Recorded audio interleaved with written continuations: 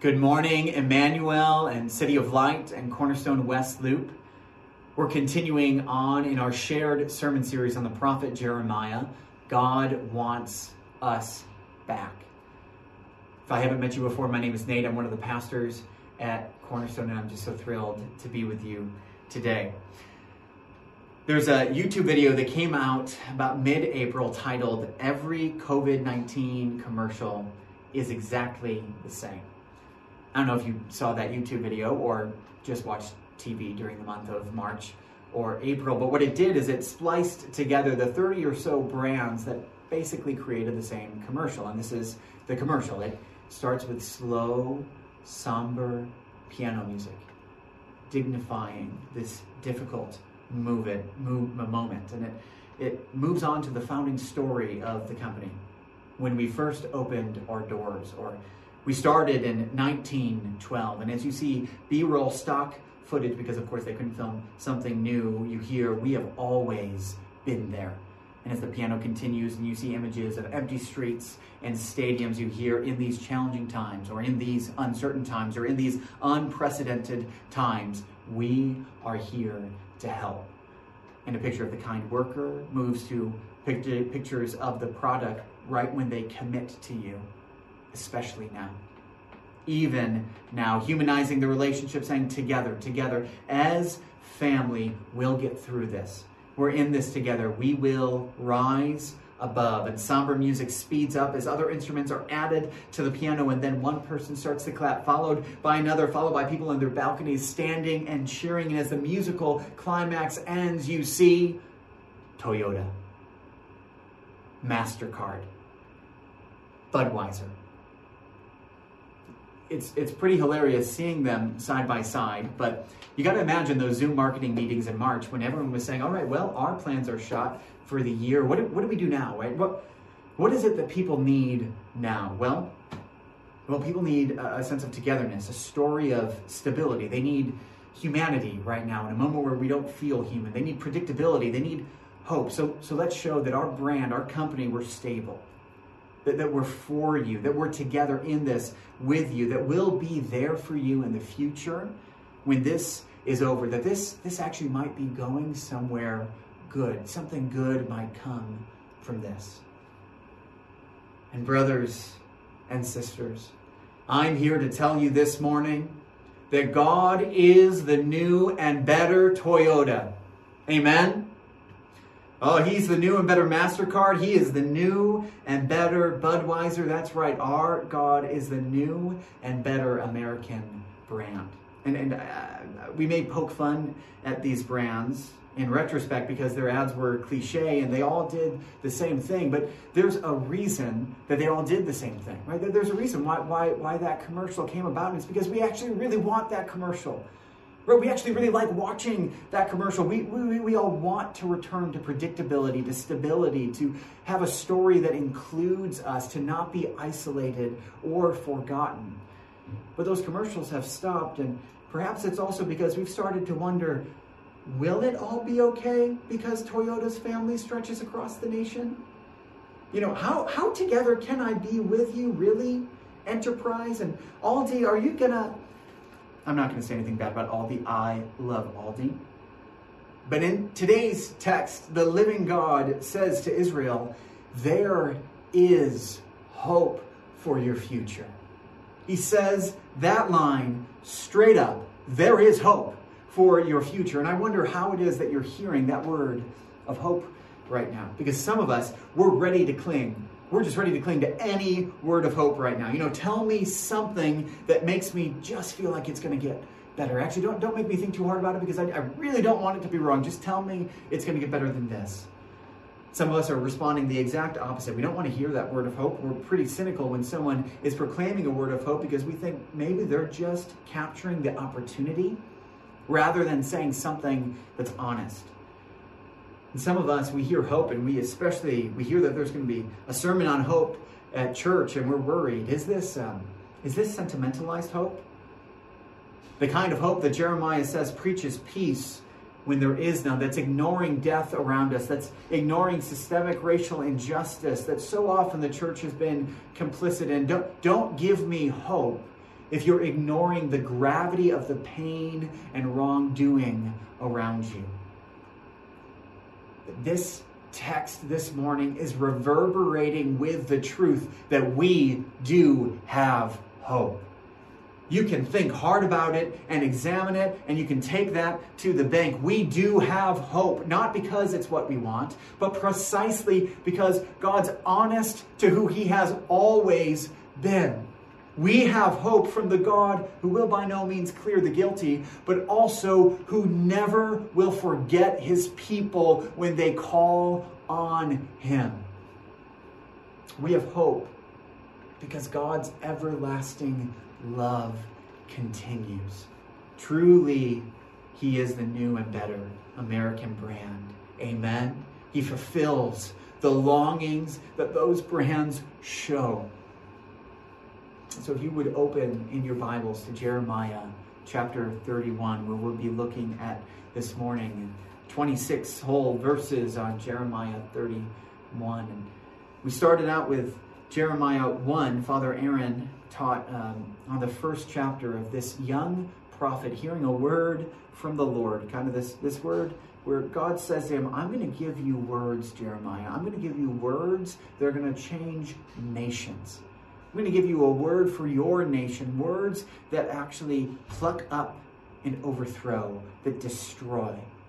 But I'm also going to give you words that plant and that build. I'm going to give you words that show destruction is coming from the north. The Babylonian army is going to come. And it seems like, for the first half of Jeremiah, and honestly the last half, it just seems like it's a lot of plucking up and destroying, right? Jeremiah makes it really clear what Israel has done that's wrong. They've been unfaithful. They've worshipped idols. We've been talking about that. And Jeremiah is clear. It's really, really bad. The consequences for that are really bad. Jeremiah says the whole land shall become a ruin and waste. And these nations shall serve the king of Babylon 70 years. The Lord has prepared a cup of wrath for his people, Israel. Everything familiar to them is going to be gone. There's going to be a destruction of their national identity. They're going to be a slave to their oppressor, Babylon. All that their hands had built, all that their parents' hands had built, all that their grandparents and their parents before them had built would be undone for 70 years. 70 years. You're going to die before it's over. And your 1-year-old is likely not going to make it, right? Imagine someone coming up to you and telling you, yep, I word from the Lord came to me last night. COVID is going to last 70 more years. Unlike most viruses, it's not going to mutate into a less lethal. It's going to mutate to more lethal. It's going to keep coming back in new rounds every year. And in the meantime, racism and inequality will escalate. You can understand why Jeremiah was thrown in prison. Right? No one wants to hear that news. I certainly, by the way, am not saying I don't know what's going to happen, but Jeremiah was saying, I know what's going to happen. 70 years of this. And so what does Israel need to hear right now? What they need is an honest hope. Not just what they want to hear, not brushing over their sin or pretending like there's peace. What they need is a story that's stable. They need a future that they actually want to return to. They need to know that even also in their present suffering, something good is happening because of it. It also wouldn't hurt if God threw in some uplifting music in there, So if you're there with me, Jeremiah 31, let's look at verse 2. God says, the people who survived the sword. Where God says, Israel, I'm going to retell your story here. I'm going to give you your founding story. That's how we're going to begin. Okay, the people who survived the sword. Okay, who's the people? People is Israel. Where did they survive the sword? Well, in the nation of Egypt. They survived their oppressor, Egypt. God's saying, remember Israel? Remember, O nation, O people, I brought you out with a pillar of cloud by day and a pillar of fire by night. I changed water's relationship to gravity for a time so that you could walk through a sea on dry land. And then I collapsed it on the sword and the chariots of the Egyptians. Remember when there were hands too strong for you and I supernaturally stopped. Saying, okay, people who survived the sword, they found grace in the wilderness, right? Israel went out of Egypt and then they went into the wilderness, and God's saying, look, you found grace there. I showered unmerited gifts for you. My presence was with you. You asked, where's the food? And I dropped it out of the sky. You said, I don't like that food very much. And boom, quail, right? Israel found grace in the wilderness when Israel sought for rest. They were looking, you were looking for a land to cultivate, a land to seek shalom, a land to rest in. This founding story where Israel was seeking for rest for 40 years in the wilderness is all of a sudden going to seem really similar to their future story that's coming imminently upon them, where they're going to seek to return from Babylon to the land for 70 years. But as God is recounting this story, he continues saying, the Lord appeared to him from far away. I have loved you with an everlasting love. Right here, God is recounting when Israel was camped at Mount Sinai for a year, and God delivered a founding word for his founding story. Right? Israel is camped at Mount Sinai for a year, and Moses is up on top of Mount Sinai, really getting clear on the partnership that God's going to have with Israel, this covenant that's being made. He's showing his presence to Moses, and the people of Israel, led by Aaron below him on the mountain, when God is saying to Moses, you shall worship the Lord alone. No other gods before me. The people of Israel underneath, Aaron was actually collecting all the earrings and all the bracelets, and he was collecting any sort of gold he could find to toss a golden calf together so that they would dance around that as a false god. See, Israel broke their partnership while it was being made. That's the founding story of Israel. And so when Moses goes down, is really angry on behalf of the Lord, and God summons him back up, the Lord appears to him, and this is when he gives the founding word. The Lord appeared to him from far away and said, the Lord, a God merciful and gracious, slow to anger and abounding in steadfast love and faithfulness, keeping steadfast love for thousands, forgiving iniquity and transgression and sin, but who will by no means clear the guilty. This is the founding word. Israel, as you just were unfaithful to me, I will by no means forget iniquity, but my defining desire is love. Steadfast love. Jeremiah is retelling that story. He's saying, remember Israel. Remember how you were founded. God said, I love you with an everlasting love. And remember when I said to you on the mountain that I love you with an everlasting love. What that means for you right now is it's still lasting. He says next, therefore I have continued my faithfulness to you. Look, I was faithful to you when you worshiped a golden calf while I was giving you the covenant. If my love didn't stop for you then, it won't now while you're in exile for your sins. I love you. My everlasting love continues for you. Oh, I want to be your God. I want you to be my people. I want to walk with you. I love you. I love you. I love you. In fact, God is going to trip over himself for 26 verses here in Jeremiah, just pouring out how much he loves his people. He's going to mix metaphor and rhyme to show, I'm a father to you, Israel. You're my virgin. You're my bride. I'm your gathering shepherd. You're my dear son. You're my darling child. Right? One commentator actually points out, it was something that's so cool. He says that in this whole passage, God is referring to Israel in both the masculine and the feminine. So in other words, God is saying he for Israel, and God is saying she for the people of Israel. And why is it that God is doing that? That's not normal. That's more unique to this passage. And the commentator notes that's because there are two primary ways God illustrates how he relates to his people. As a father to his son, masculine, and as a husband to his wife, feminine. God's saying, I love you like a dad loving his darling son. I love you like a husband loving his beautiful bride. That's what's just underneath the text of what he is saying. He's saying, I founded you in love and I am faithful to my love for you. It continues. And see, God's faithfulness in the past is prophetic hope for his faithfulness in the future. It's a people of God. God loves you. God loves you.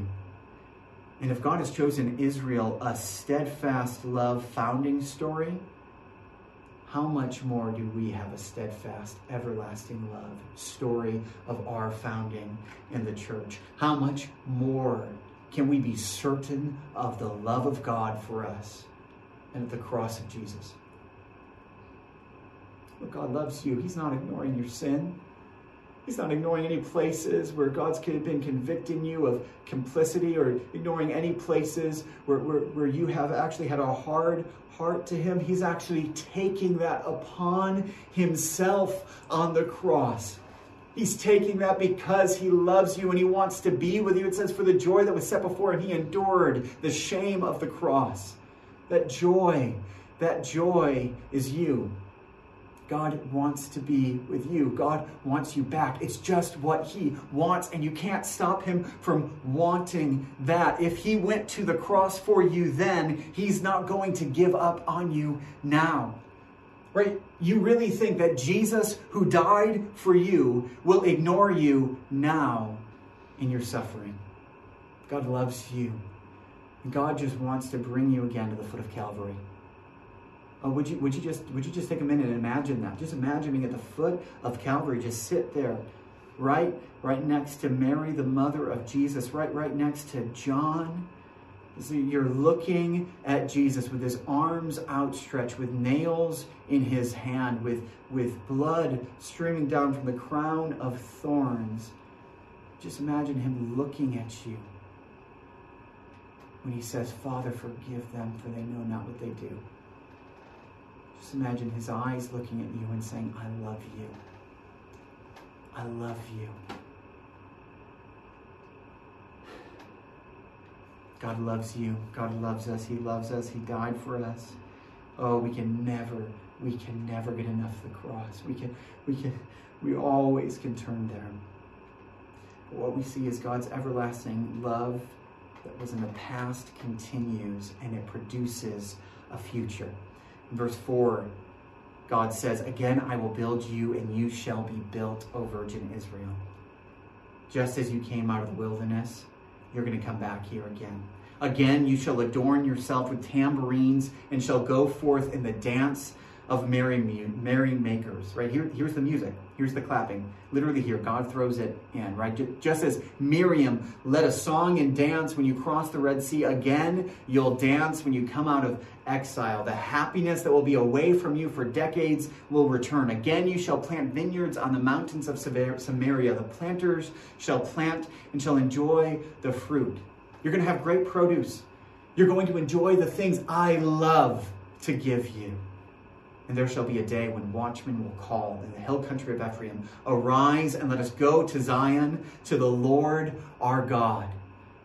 There's going to be a day when those who are right now about to say destruction is coming, this army from the north is coming, when that's not what they're going to say in the hill country of Ephraim, they're going to call out, arise, let us go again to Jerusalem and worship.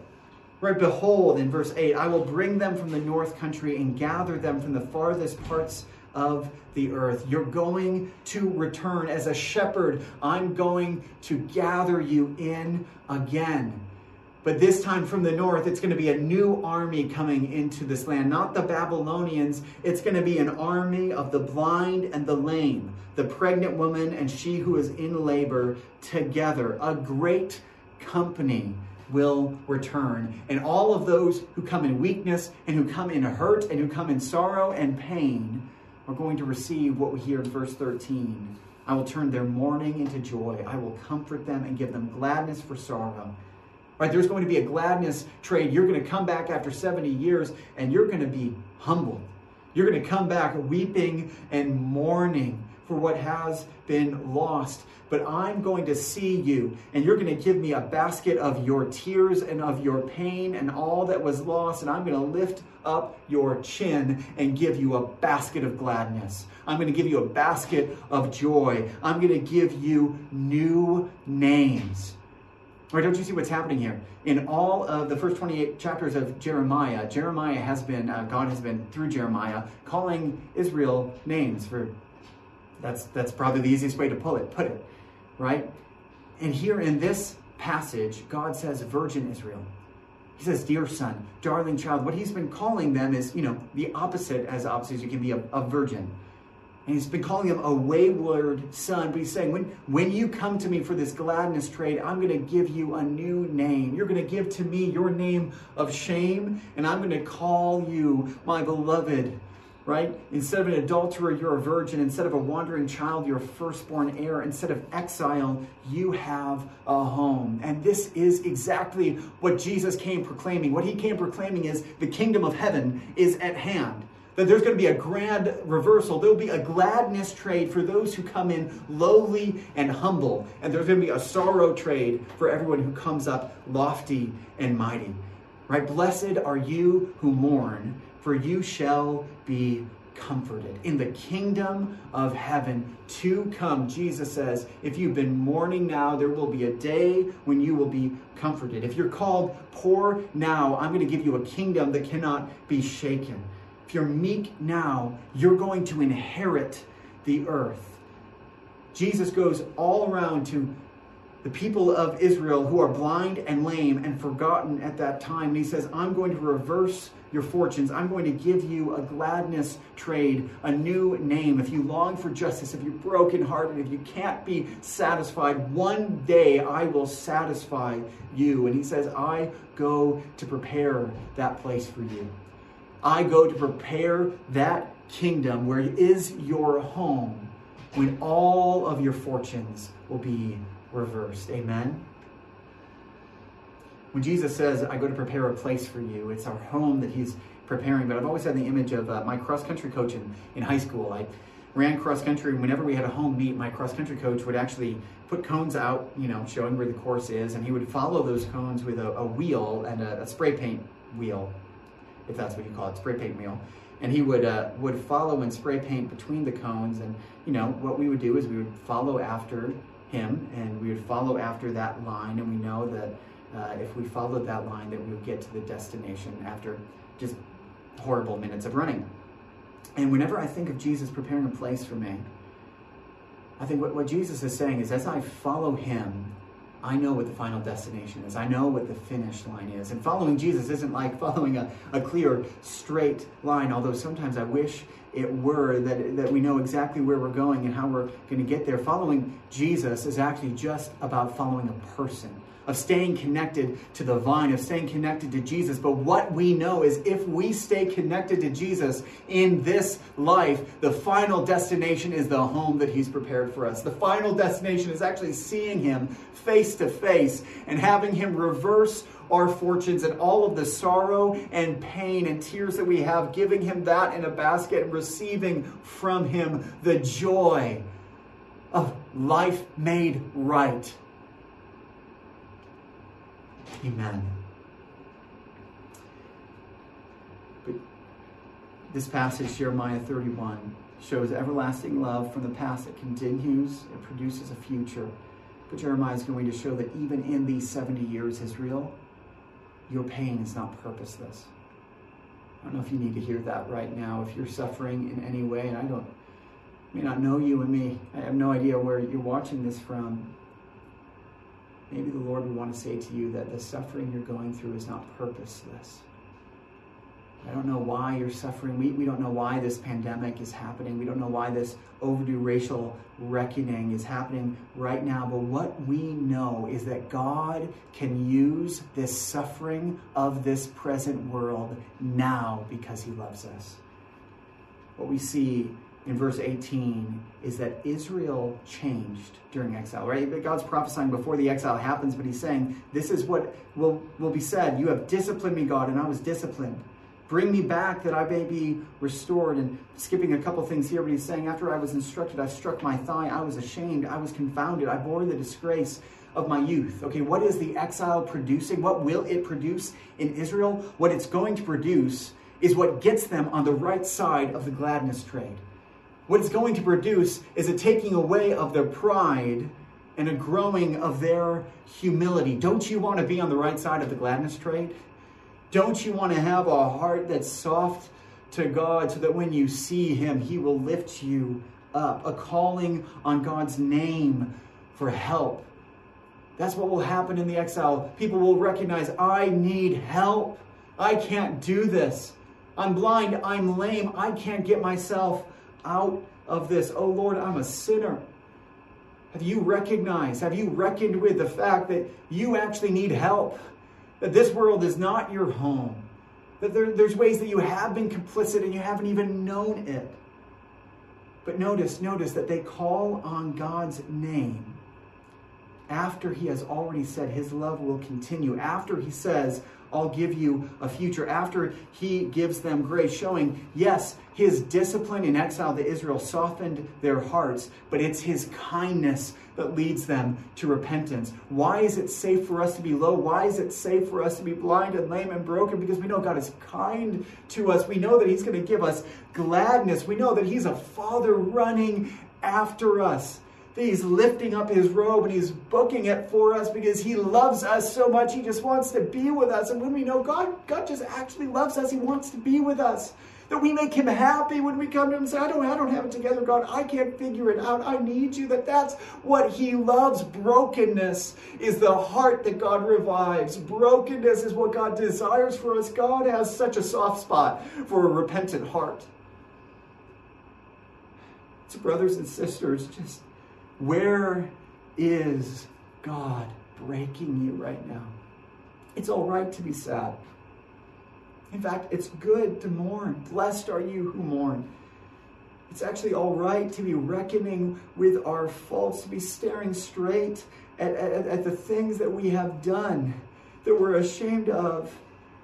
Because what we see through that is a Father running after us in love, ready to embrace us. The call of a Christian is the call to walk in this present life with a limp, to call to walk in brokenness until we see Jesus face to face and he reverses our fortunes.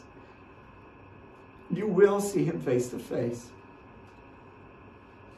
I don't know why this pandemic happened now. I don't know why certain situations are happening in your life, but I know this. I know God loves you. I know he really did die for you. I know he's really preparing a home for you. And I know he will use whatever situations you're in right now to break your dependence on yourself and to grow in you a need for him. He wants to satisfy you. And so, sisters and brothers, walk with a limp. Receive his love. If you're here, though, and you wouldn't say, I'm a Christian, you actually may not know why you're here. You're just joining us online. I just want to let you know, I really believe God does love you. And there's nothing you've done that God can't reverse.